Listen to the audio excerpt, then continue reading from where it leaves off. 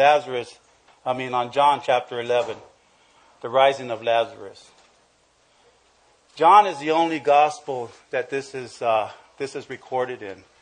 And it's pretty amazing because it's such an awesome miracle. But none of the other gospels have it in it. You know, that's God's sovereignty. He does what he wishes. And he brings out, and he uses whoever he wants to use. If you're willing, God will use you. And this is an awesome 11. I got chapter 11, 1 to 44. I'm going to go ahead and read the text, and then we'll dive in. Let's pray. Dear Heavenly Father, Father God, thank you for this day. Thank you for your love, mercy, and grace. Lord, we ask for forgiveness of our sins, Lord. Cleanse our hearts and minds, Lord. Focus us on your word right now, Lord. Take away all the distractions, Lord. All the worries of the day, Lord. All those things that come to you, Lord. All the attacks that we have, Lord. And Lord, let us just focus on your word right now, and just on this fellowship, Lord, that we have with one another, Lord. Father God, we just thank you for just loving us so much, Lord. And the sacrifice you made. Our God came off his throne, came down in the form of a man, and shed his blood on the cross for us. How awesome are you, God? We serve an awesome God. Amen.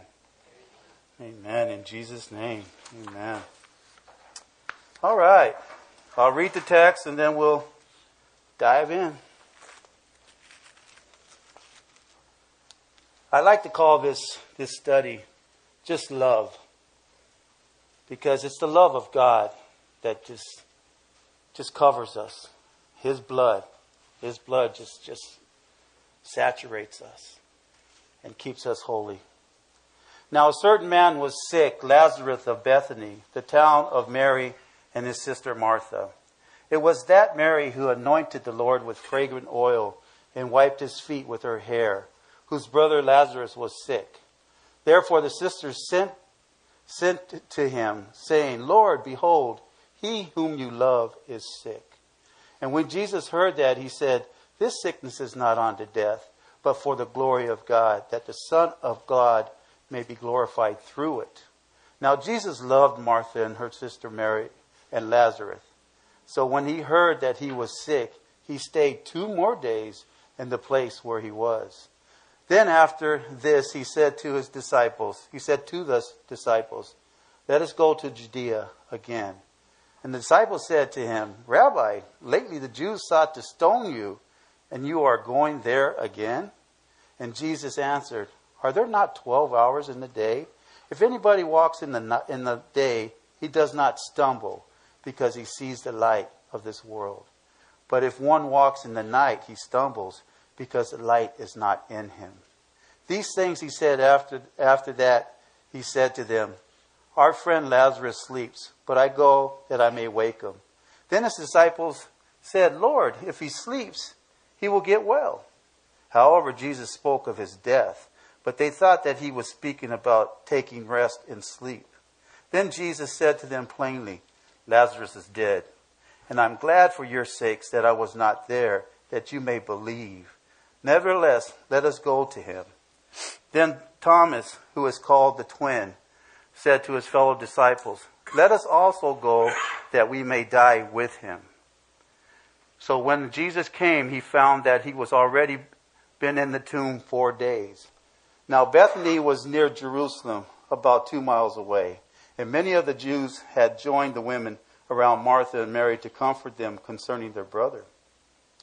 Then Martha, as soon as she heard that Jesus was coming, went and met him, but Mary was sitting in the house. Now Martha said to Jesus, Lord, if you had been here, my brother would not have died. But even now I know that whatever you ask of God, God will give you. And Jesus said to her, Your brother will rise again. And Martha said to him, I know that he will rise again in the resurrection at the last day. And Jesus said to her, I am the resurrection and the life. He who believes in me, though he may die, he shall live.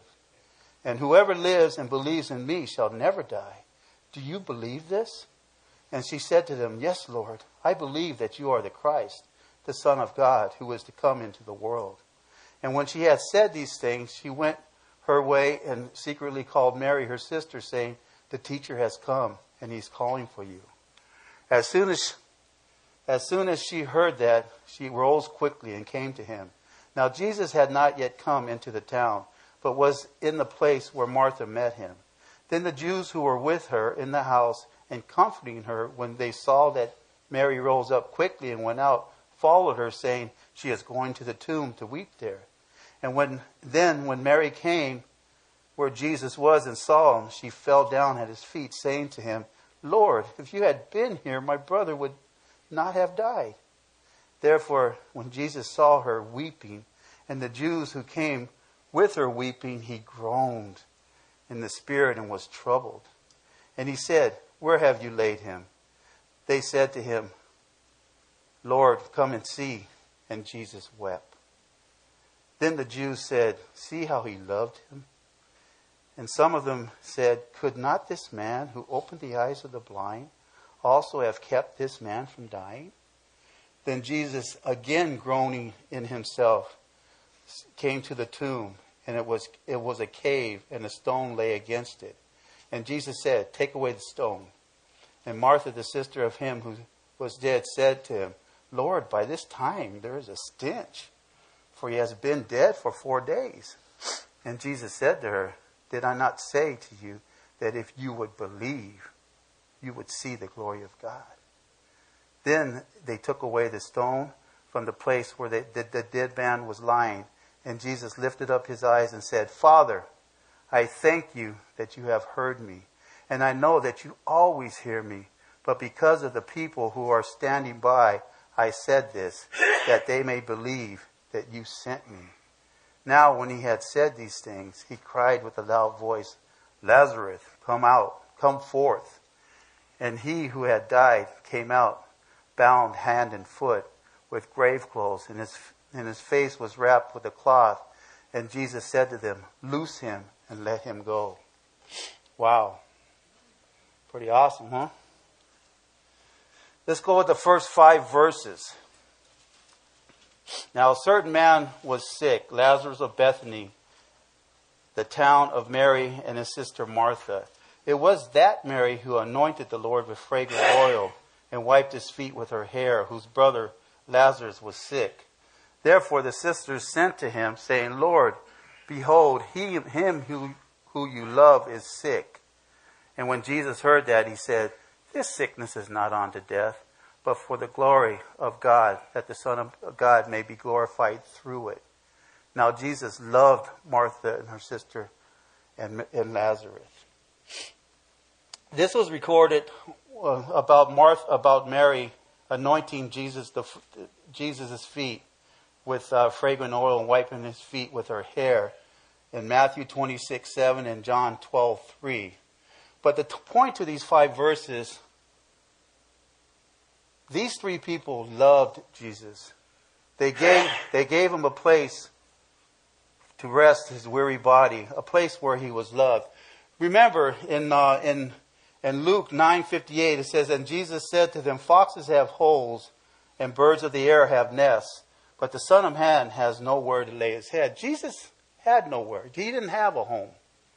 So there was 2 places that was recorded in the Bible that Jesus frequented to rest and to energize himself. And this was one of the places. And also the other place was at Peter's house in Capernaum. He used to stop there, and Peter's mother-in-law would take care of him.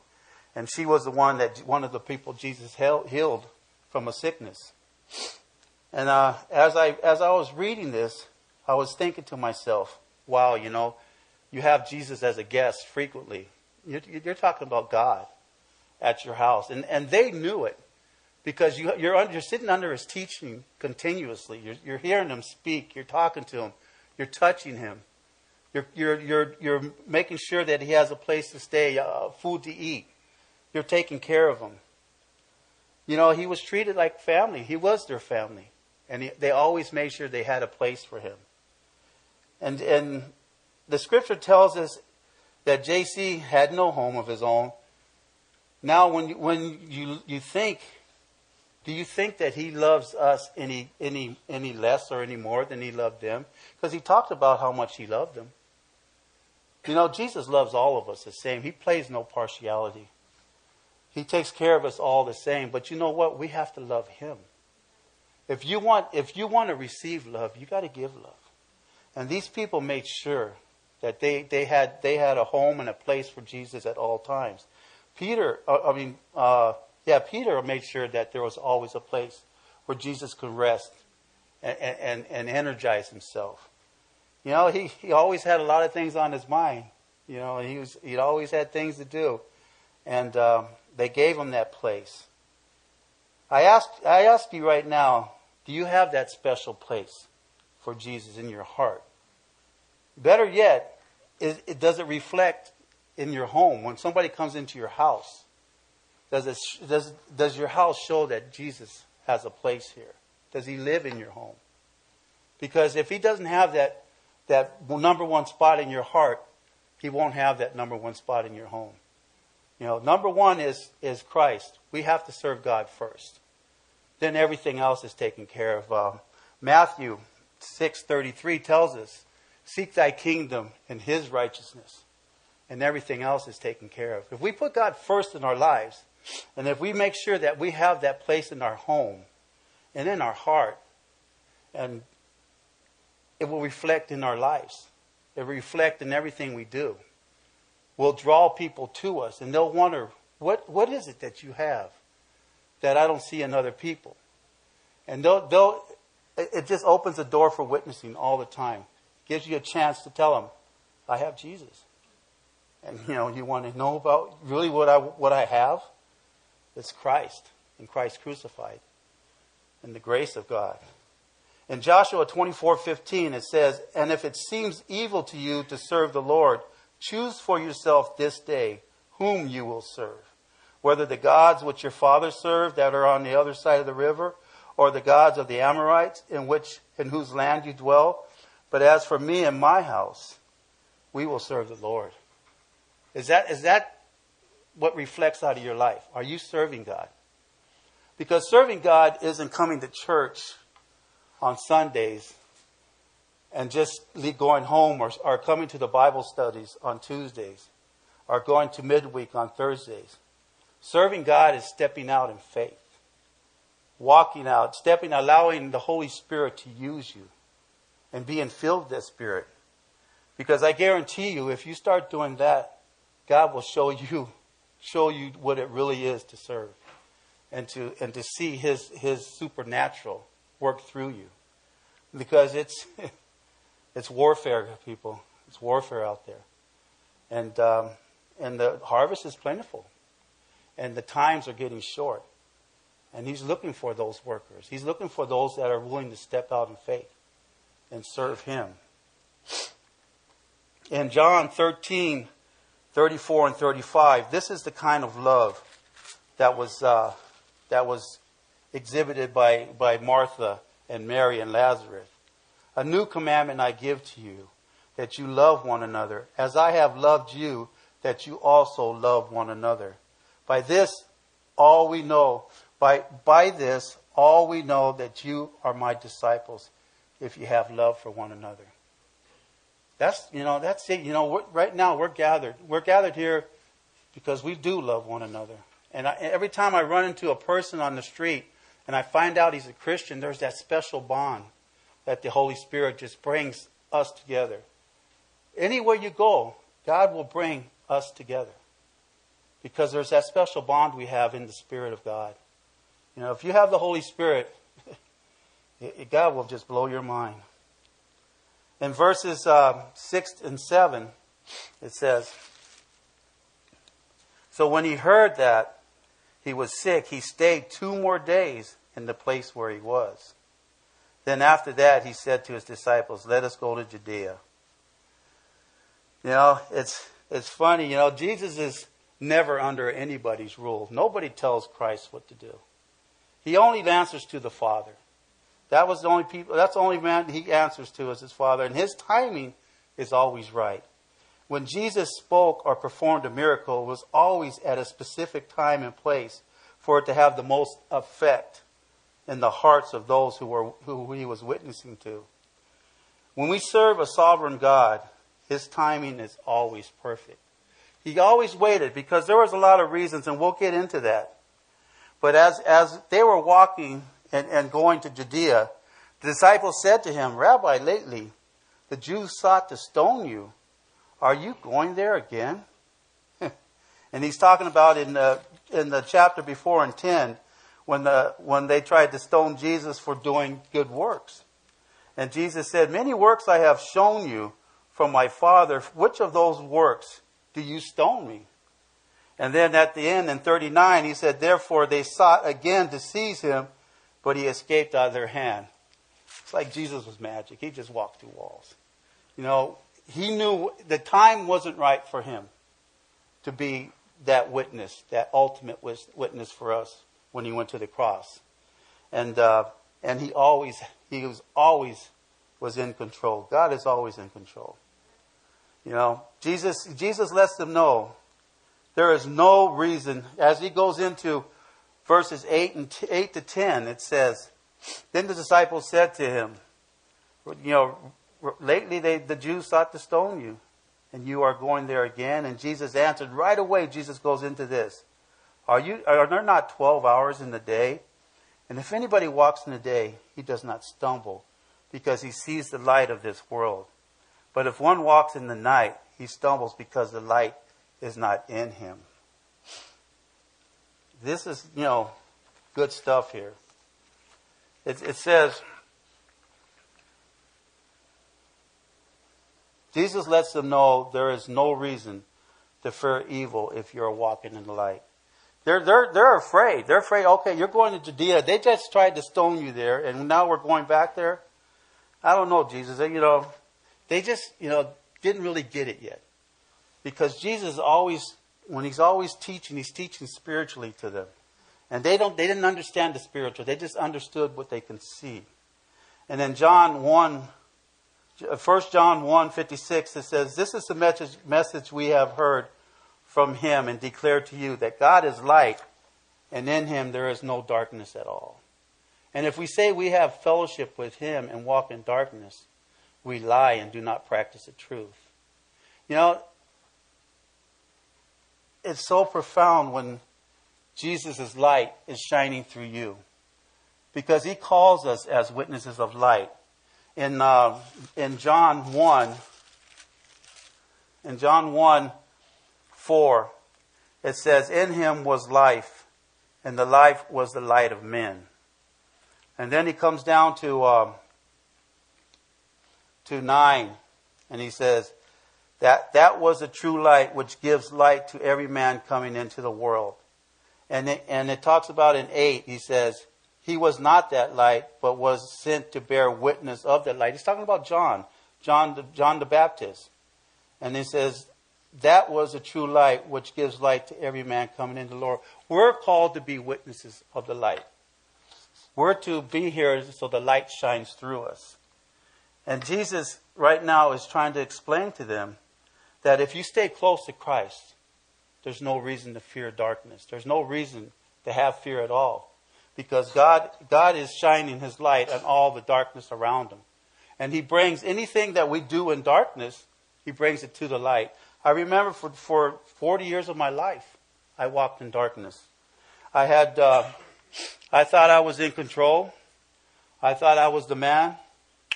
And then after 40 years, God shined his light on me and brought me out of that darkness. And ever since then, it's just, that light is there's nothing like it. And why would you want to go back into darkness after being with this marvelous light? God is so good. God's light shines so strong through us, and we're called to be witnesses of the light. I know as I go into the county jail on Sundays, and it's dark in there. It's very dark. And there's a lot of guys in there that are searching for that light. And to be witnesses to them. Because we're just like, I'm no better than any of those guys I preached to in the county jail. I was just like them. I had fallen. I had sat in those seats. And I was And I'm so blessed to have to. And you know what? The light chases you. Yeah, that's the thing. Jesus chased me for 40 years. Chased me. My brother is a pastor. He had been witnessing to me for at least 20 years before I became a born-again Christian. And it's so awesome how many chances God gives us. We serve a God of second and third and fourth chances. He chases us because He does not want us to perish in our sin. He always chases us, and He shines light on our darkness. And things we do in the darkness, He brings to light. And finally, you get it. You hope you get it. Because there's a lot of people out there dying in the darkness. Because for some reason or another, some of us aren't willing to be that light to them or speak to them. But you know, if you're searching for the light, God is right in front of you. And He doesn't hold back His light. Remember when Judas betrayed Jesus? The scripture makes the point to specify that it was night when he went out. Remember when he dipped the bread with Jesus, and Jesus said, "What you do it quickly." And it says it was night. Judas's heart was already darkened. And he had a chance to repent. You know, don't ever allow somebody that's looking for that light to walk away from you without giving them the light. Because it's to see somebody perish. I have a cousin, and she was on her dying bed. And I was a pretty new Christian at the time, and I went to minister to her. And she was so against Christianity and against this and against, it was like if you brought it up, she got angry, very angry. And she was dying. She only had hours to live, and I had a chance to go witness to her. And she rejected it. And to see somebody it was like the most heartbreaking thing I've ever seen in my life. To know that somebody went into darkness and that was it. That's final. Death is final. And when the Bible talks about death, it talks about darkness. It talks about a burning fire, but you don't see a flame. It talks about torment and gnashing of teeth. You know, what did the rich man say to Lazarus? He said, "Abraham, just have him dip his finger in some water so he can quench my thirst, because I'm in torment." And when I just can't help but think about that a lot. And, you know, but it shows you the love of God. It shows that He will give you to the 11th hour to receive Christ. And He'll use you to that person. He'll use you as that light. Because we know that death is final. And we know that we only have this life right now to receive Christ and make that decision. There's no purgatory, that you can't be prayed in later. The Bible doesn't speak about that anywhere. And for anybody to believe that and to preach that, they're preaching lies. And shame on them. Because the judgment on them is so much worse. We have to make our decision now. It's no joke. And especially now because time is short. And I know Jesus is coming. I know He said, "Can you discern the times?" You see the world, everything that's good is bad, and everything that's bad is good. Simple as that. And Isaiah tells you that. You know, watch out for the days when they call good evil and evil good. We're living in those days. And it's so blatant and so right in your face. You know, people are rejoicing because they're killing babies in the womb. They're rejoicing and putting rainbow flags on the White House because same-sex marriage is okay. And our president is the biggest advocate of it. Of killing babies in the homosexual movement. But yet he does it under the umbrella of Christianity. And he tells us that that are against these things, that our morals are bad. You know, that it's our moral duty. He talks about morals all the time, and I just don't get it. I mean, the morality of this country is in the gutter. And it starts with the leader. It starts from the top. And it's sad, but you know what? There's still hope. There's still hope. We still need to pray. You know, the elections are coming up, you know, I mean, there's a man running that's probably not a Christian, but I think that he is surrounding himself by some people that will show him the light. Because we know the other side is all darkness. You know, and everybody goes, well, you know, the two evils and all that, you know, he's the better of the two evils, but some people are successful because they listen to the people around them. And the guy right next to him is a solid Christian. And we got to believe that he is talking to him. And that he's listening. There's a reason why he picked him. You know, God's in control of everything. You know, he loves us. He loves the church. The church is strong in America. You know, there's the Church of Philadelphia is here. Right here. Solid teaching. Going out and preaching the gospel. Not ashamed of the gospel. Because we can't be. The time is short, guys.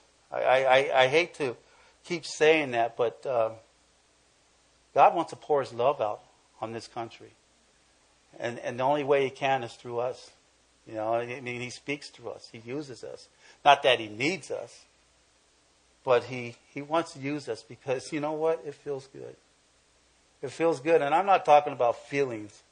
I'm just talking about God wants to use us. And when you step out in faith, it's pretty amazing. It says in Matthew 6:22, the lamp of the body is the eye. And if therefore your eye is good, your whole body will be full of light. But if your eye is bad, your whole body will be full of darkness. If therefore the light that is in you is darkness, how great is that darkness? No one can serve two masters, for either he will hate the one and love the other, or else he will be loyal to the one and despise the other. You cannot serve God and mammon. I always ask myself to examine myself and what I'm doing and what I'm putting into my body, what I'm watching, what I'm looking at. It's trash in, trash out. And I try to explain that to my son and my daughter all the time. They sometimes like to listen to that rap music, and I can't stand it. And so I let them know that this is trash. You start putting this into your body, into your mind, and that's the way it comes out. You start reading the Word of God and putting this in your thoughts, in your mind, listening to worship music. You know, I've been not listening to any secular music. I just listen to only worship music. And when I'm laying in my bed and I get up in the morning, there'll be a worship song on my mind. And it's so awesome. I'm just going, man, praise God. Because that's what I want to hear in the morning. I want to hear those tunes. You know, because, you know, you start watching that TV, and, you know, I'm not against TV. I'm going to sit here. I don't have a TV in my house, because I do. And I like watching my games and stuff. And there's probably some things I probably shouldn't watch. But I tried to fill my mind with the things of God. Because then, when you put that in, that's what comes out. And that's what matters. Because there's people dying out there right now that need to hear the gospel. And they need to make their choice, just like we made our choice. And God will give everybody at least one chance to make that choice. But if He wants to use you, and He's talking to you, hey, go talk to that person over there.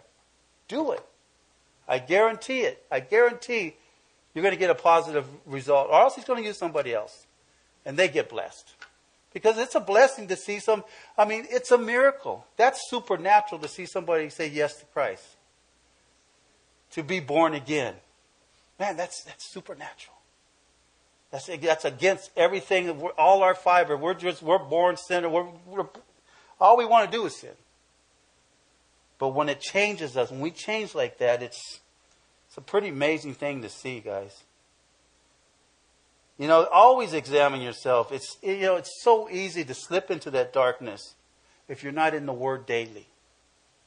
You have to be in the Word daily. We have a study group at work. It's about 5 of us, and every morning at 7:00 we're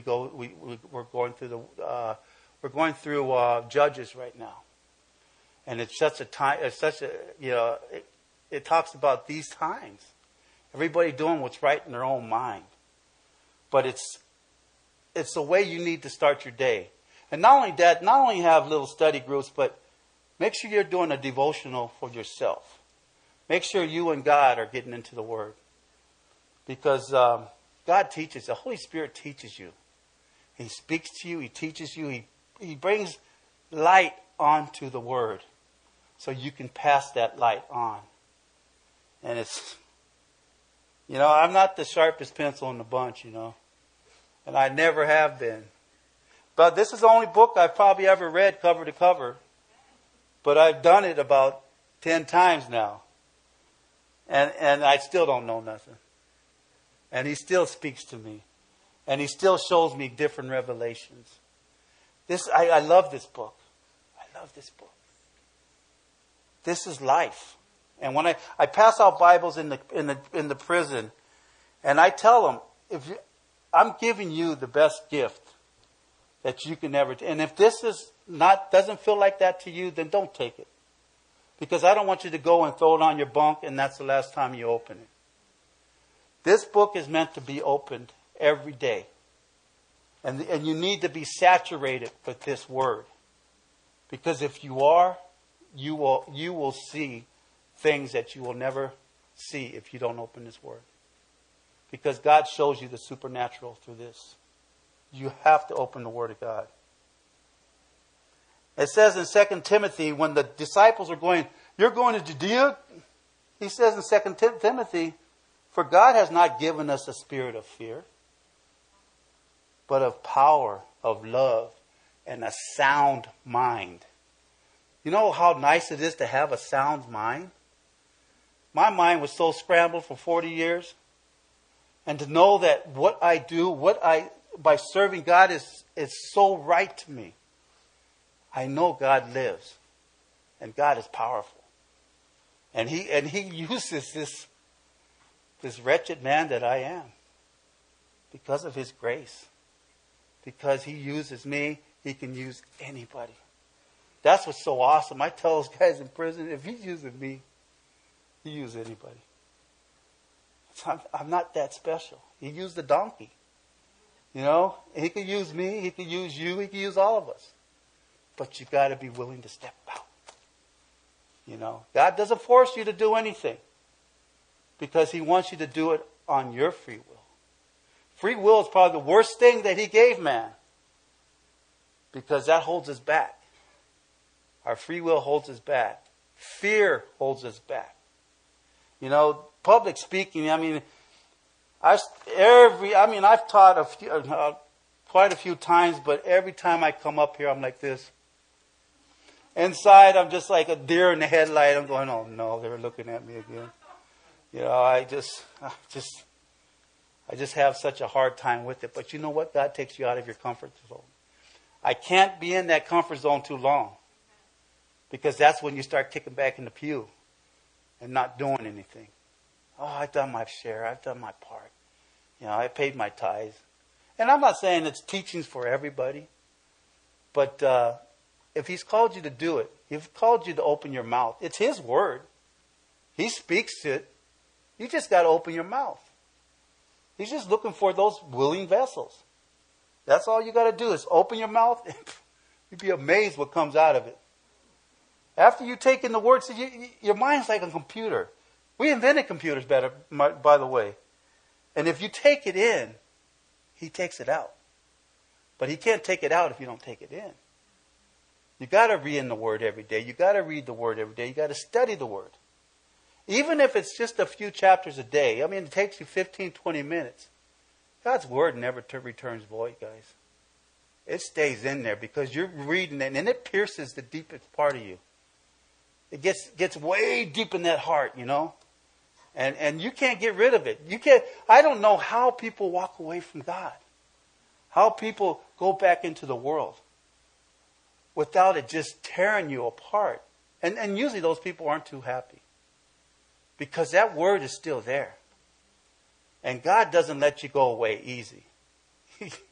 He makes sure that, you sure you want to do this? Because, I'm giving you a chance to come back. He gave Judas a chance. Judas, repent. But what you do quickly. That's, depart from me, I never knew you. You don't want to hear those words when you're standing before Him. Didn't I do this? Didn't I do that? He's talking about your heart. Depart from me, I never knew you. Those have got to be the worst words because that's final. Those words are final.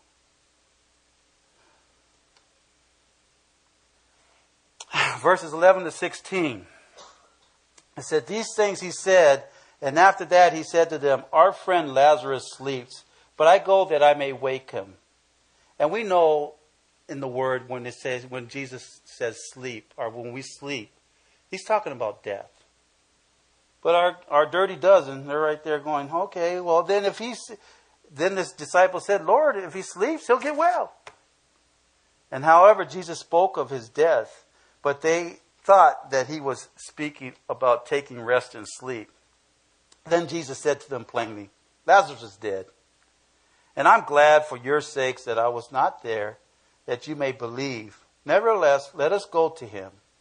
And then Thomas, who is called the twin, said to his fellow disciples, let us also go, that we may die with him. I thought that was pretty cool with Thomas. But as it says, Jesus was glad that he wasn't there so they can witness the miracle he was about to do to increase their faith. Because remember, they were just still kind of, okay, let's go, Jesus. Jesus wanted to show them the supernatural.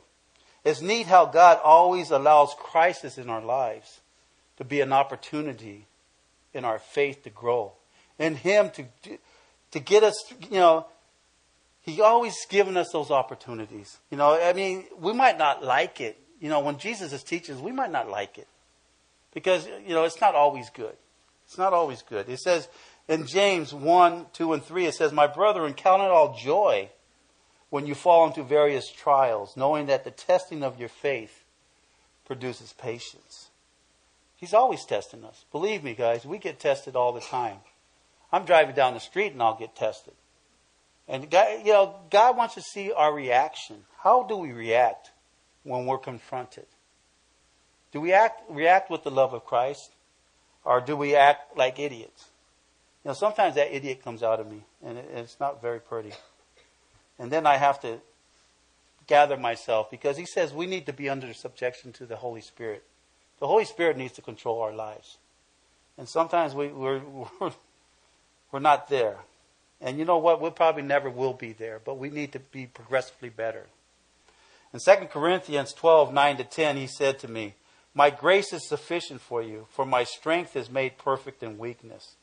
Therefore, most gladly I rather boast in my infirmities than the power of Christ may rest upon me.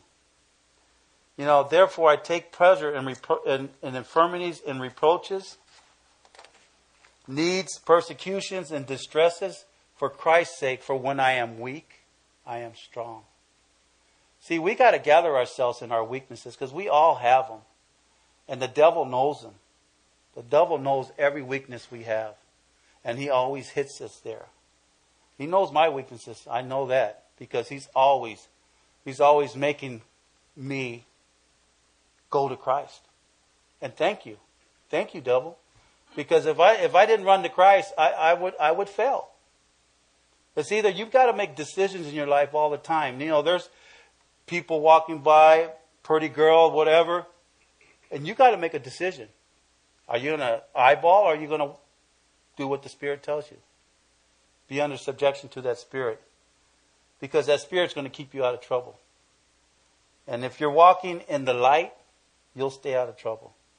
And, if you start trying to dabble in darkness and he shines that light onto you, your whole witness is ruined. You don't want to ruin your witness. Christ has used me abundantly. Do I want to ruin that? I don't think so. I don't think so. Satan wants me to ruin it. Because how many pastors do we see fall all the time? And their whole witness is ruined. Because of 10, 20 minutes of doing something that you shouldn't have done? Being sucked in by Satan and his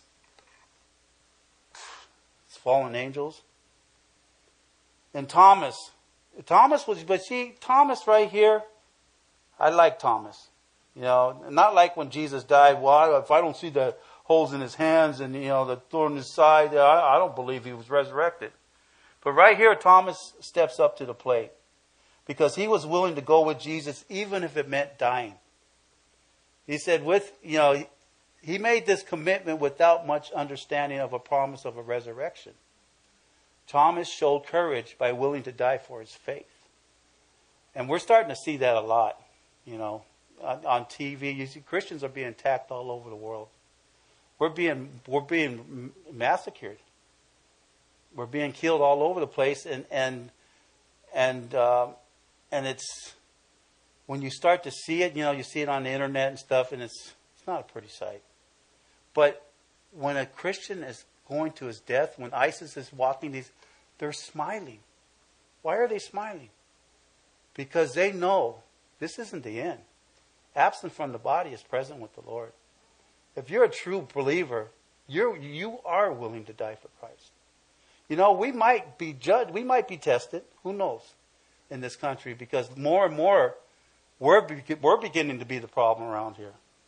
Because we're going against everything that this country wants to do to make this utopia. Well, they'll never have it. Not the way they're going. And we're speaking up. You got to speak up. Everybody, Christians, you're supposed to just kind of just chill. What did Hillary say? You guys need to change the way you think. She actually said that.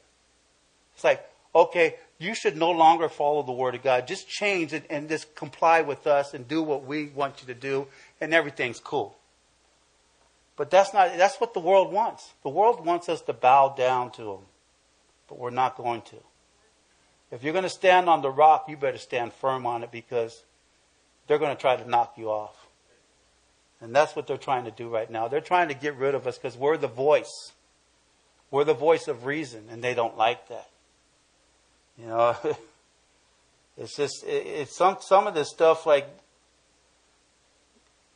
boys going into girls' bathrooms. I mean, where's that come from? Straight from the pit of hell. Straight from the pit of hell. And everybody's going, yeah, that's a good thing. Like they interview these college students on I watch, what's his name? Over on, anyways, on Fox News, this guy goes out and asks people questions on the street. Water's World. And this is water, and this is my world.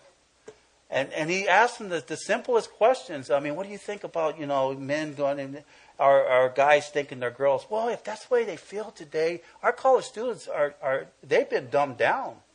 Our nation has been dumbed down. And these are the future leaders of this world. We're done. We are done. That's why it's so refreshing to see our youth group, see our young people, our young Christians not buying into this.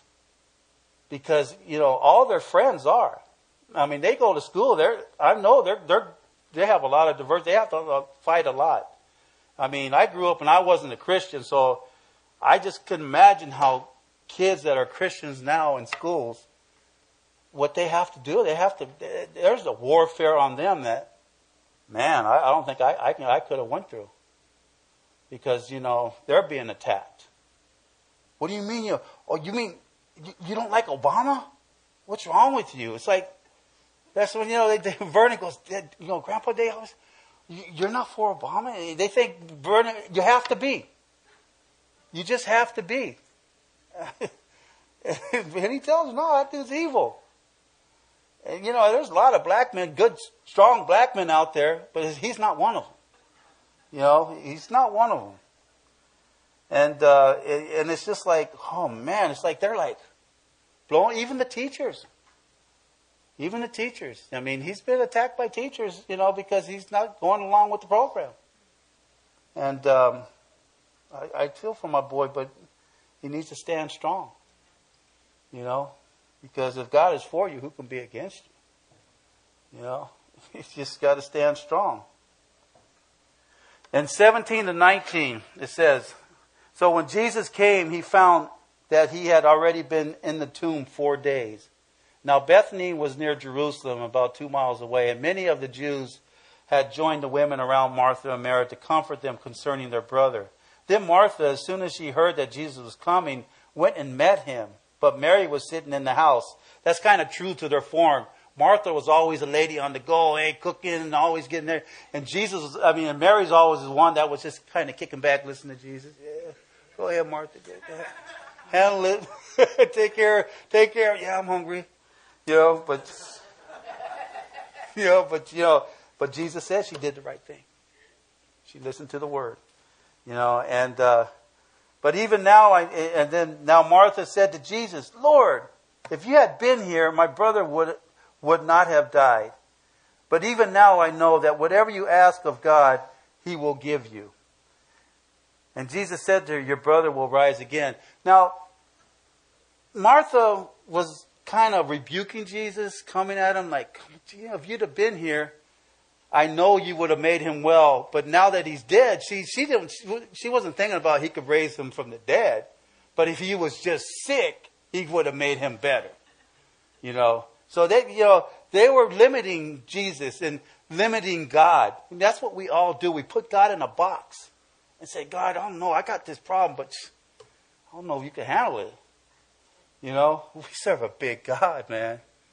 And he takes care of our big problems and our little problems. Like finding the keys. You rush around, oh man, where's my keys? Lord, please show me the keys. And boom, there they are. It's just, there is no problem too big or too small for Jesus.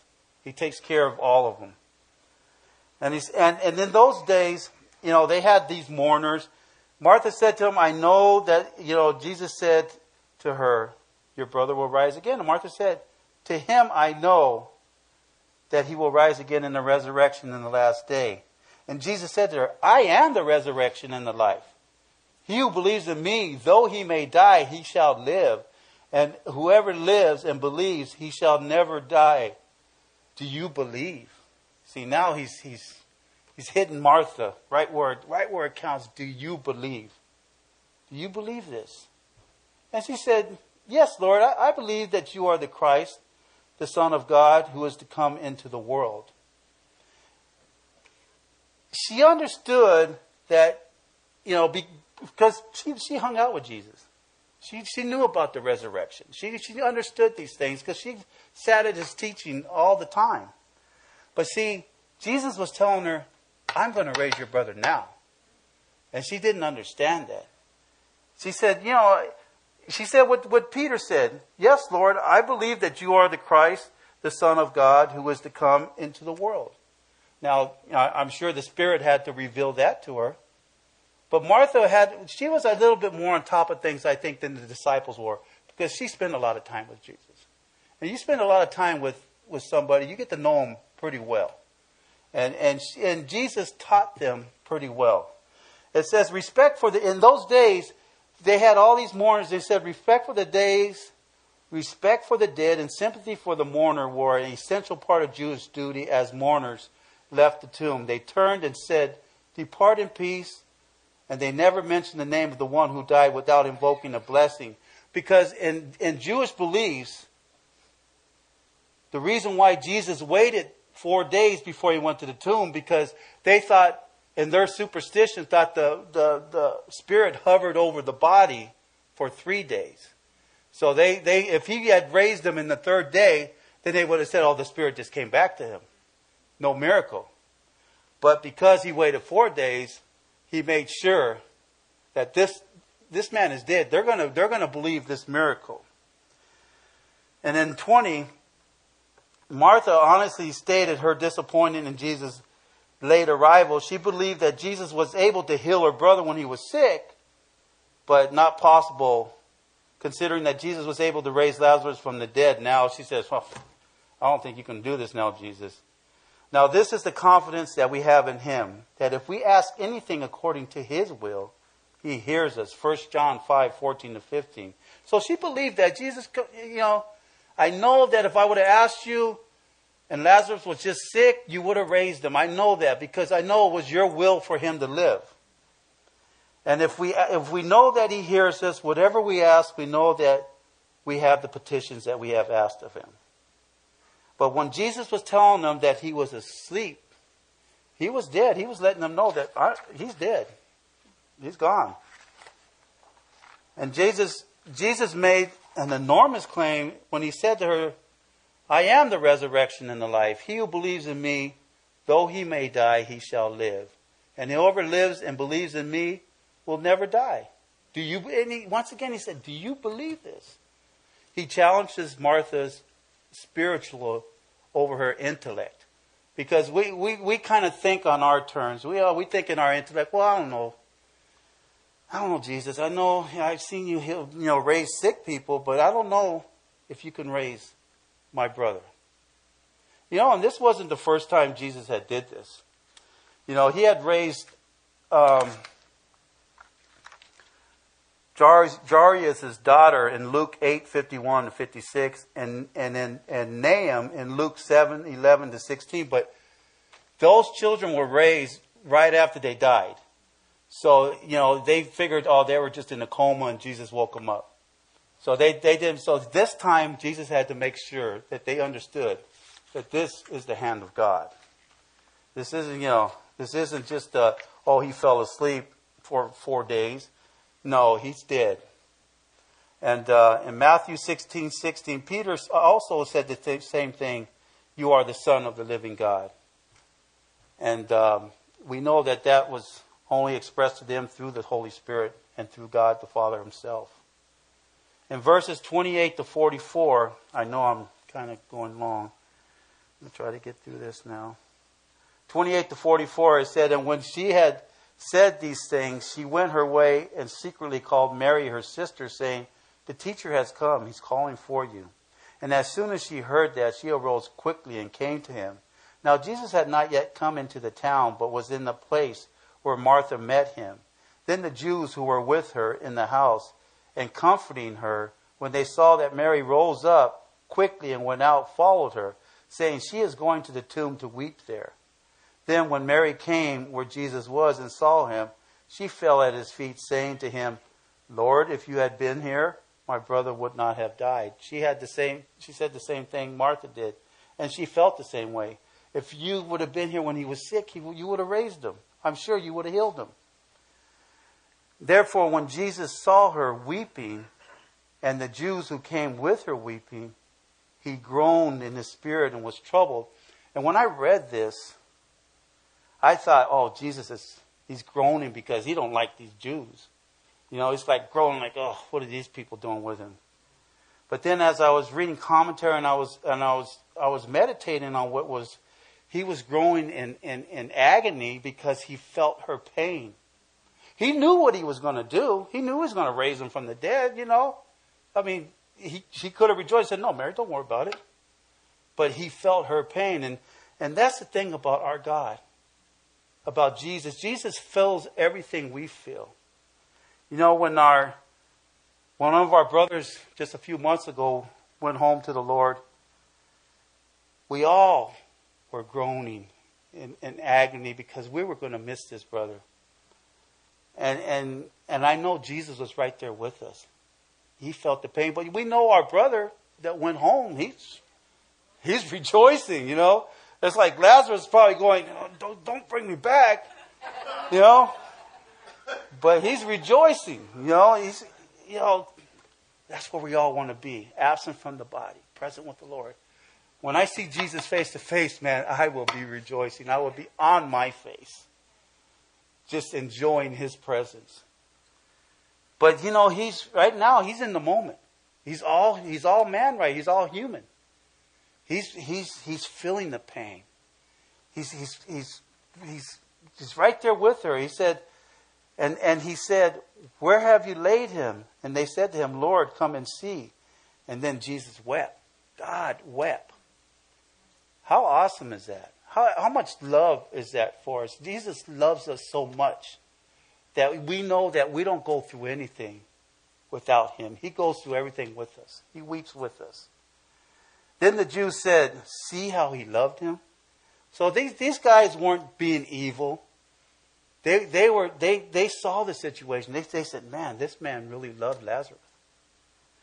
And then the Jews, and then in 37, and some of them said, could not this man open the eyes of the blind, also have kept this man from dying? And of course he could have. And in 38, Jesus said again, groaning in himself, he came to the tomb, and it was a cave, and a stone laid against it. And Jesus said, take away the stone. And Martha, the sister of him who was dead, said to him, Lord, by this time there is a stench, for he has been dead 4 days. I remember one time we went on a mission trip out to Indonesia. And we went to this little island called Nias, and they had just suffered a major earthquake. And buildings had collapsed, and they were still digging out. And it had been 4 or 5 days already. And when you smell the stench of somebody dead or dead people, it's pretty bad. You had to really wear a mask and stuff. And they were still digging people out. And I was thinking about that, and I could imagine you're rolling away the stone, and this guy's been in there 4 days, and they're thinking, he's going to be stinking. And Jesus said to her, did I not say, see, this is so awesome. He said, did I not say to you that you would, if you would believe, you would see the glory of God? See, he told her, do you believe this? And now he's testing her faith. Now he's saying, didn't I tell you? And you said you believed. He said, then they took away the stone from the place where the dead man was laying, and Jesus lifted up his eyes and said, Father, I thank you that you have heard me, and I know that you always hear me. But because of the people who are standing by, I said this, that they may believe that you sent me. Now when he had said these things, he cried out with a loud voice, Lazarus, come forth. And he who had died came out bound hand and foot with grave clothes. His face was wrapped with a cloth, and Jesus said to them, loose him and let him go. I could just see him coming out like this, and they're kind of going, where do I go? There's no place to run. But he's coming out, and they said, and he's just, he's calm about it. Loose him. It's pretty amazing when God does something supernatural like this. And you think that, you read this stuff and you say, man, that probably would have been cool to see. But you know what? God does show you supernatural things. But you got to be out there. You got to be serving. You got to be wanting to be used. And God will show you things that will blow your mind. John 14, 6-7, Jesus said to him, I am the way, the truth, and the life. No one comes to the Father except through me. And if you had known me, you would have known my Father also. And from now on, you know him and have seen him. Jesus is telling you are looking at God. Get it right, guys, because we serve an awesome God. And all he wants to do is love on you. That's all he wants to do. And all you got to do is love on him. God is good all the time. Let's pray.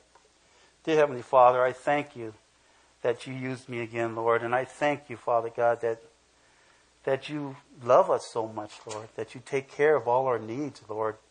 As Sammy says, even the air we breathe every morning, every breath we have, Lord, you have provided for us.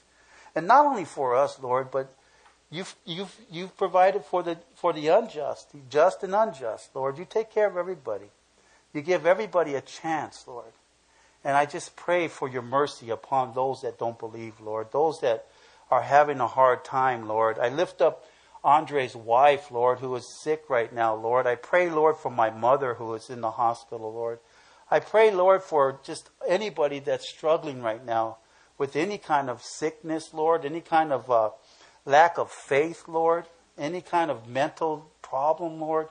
I just lift them up to you, Father God, knowing that, Father, you are the ultimate physician, Lord. You can fix anything, Lord. Even if it means taking us home, Lord, that's where we want to be. Father God, you are so good, Lord. And I lift up everybody in this room, Lord. And I pray for all my brothers and sisters, Lord. And I just give thanks, Lord, for this honor to be up here, that you would just speak through me, Lord, the words of salvation, Lord. So, Father God, thank you for this day. Thank you for my brothers and sisters here. I lift them all up to you in the name of Jesus, Lord. Amen. Thank you.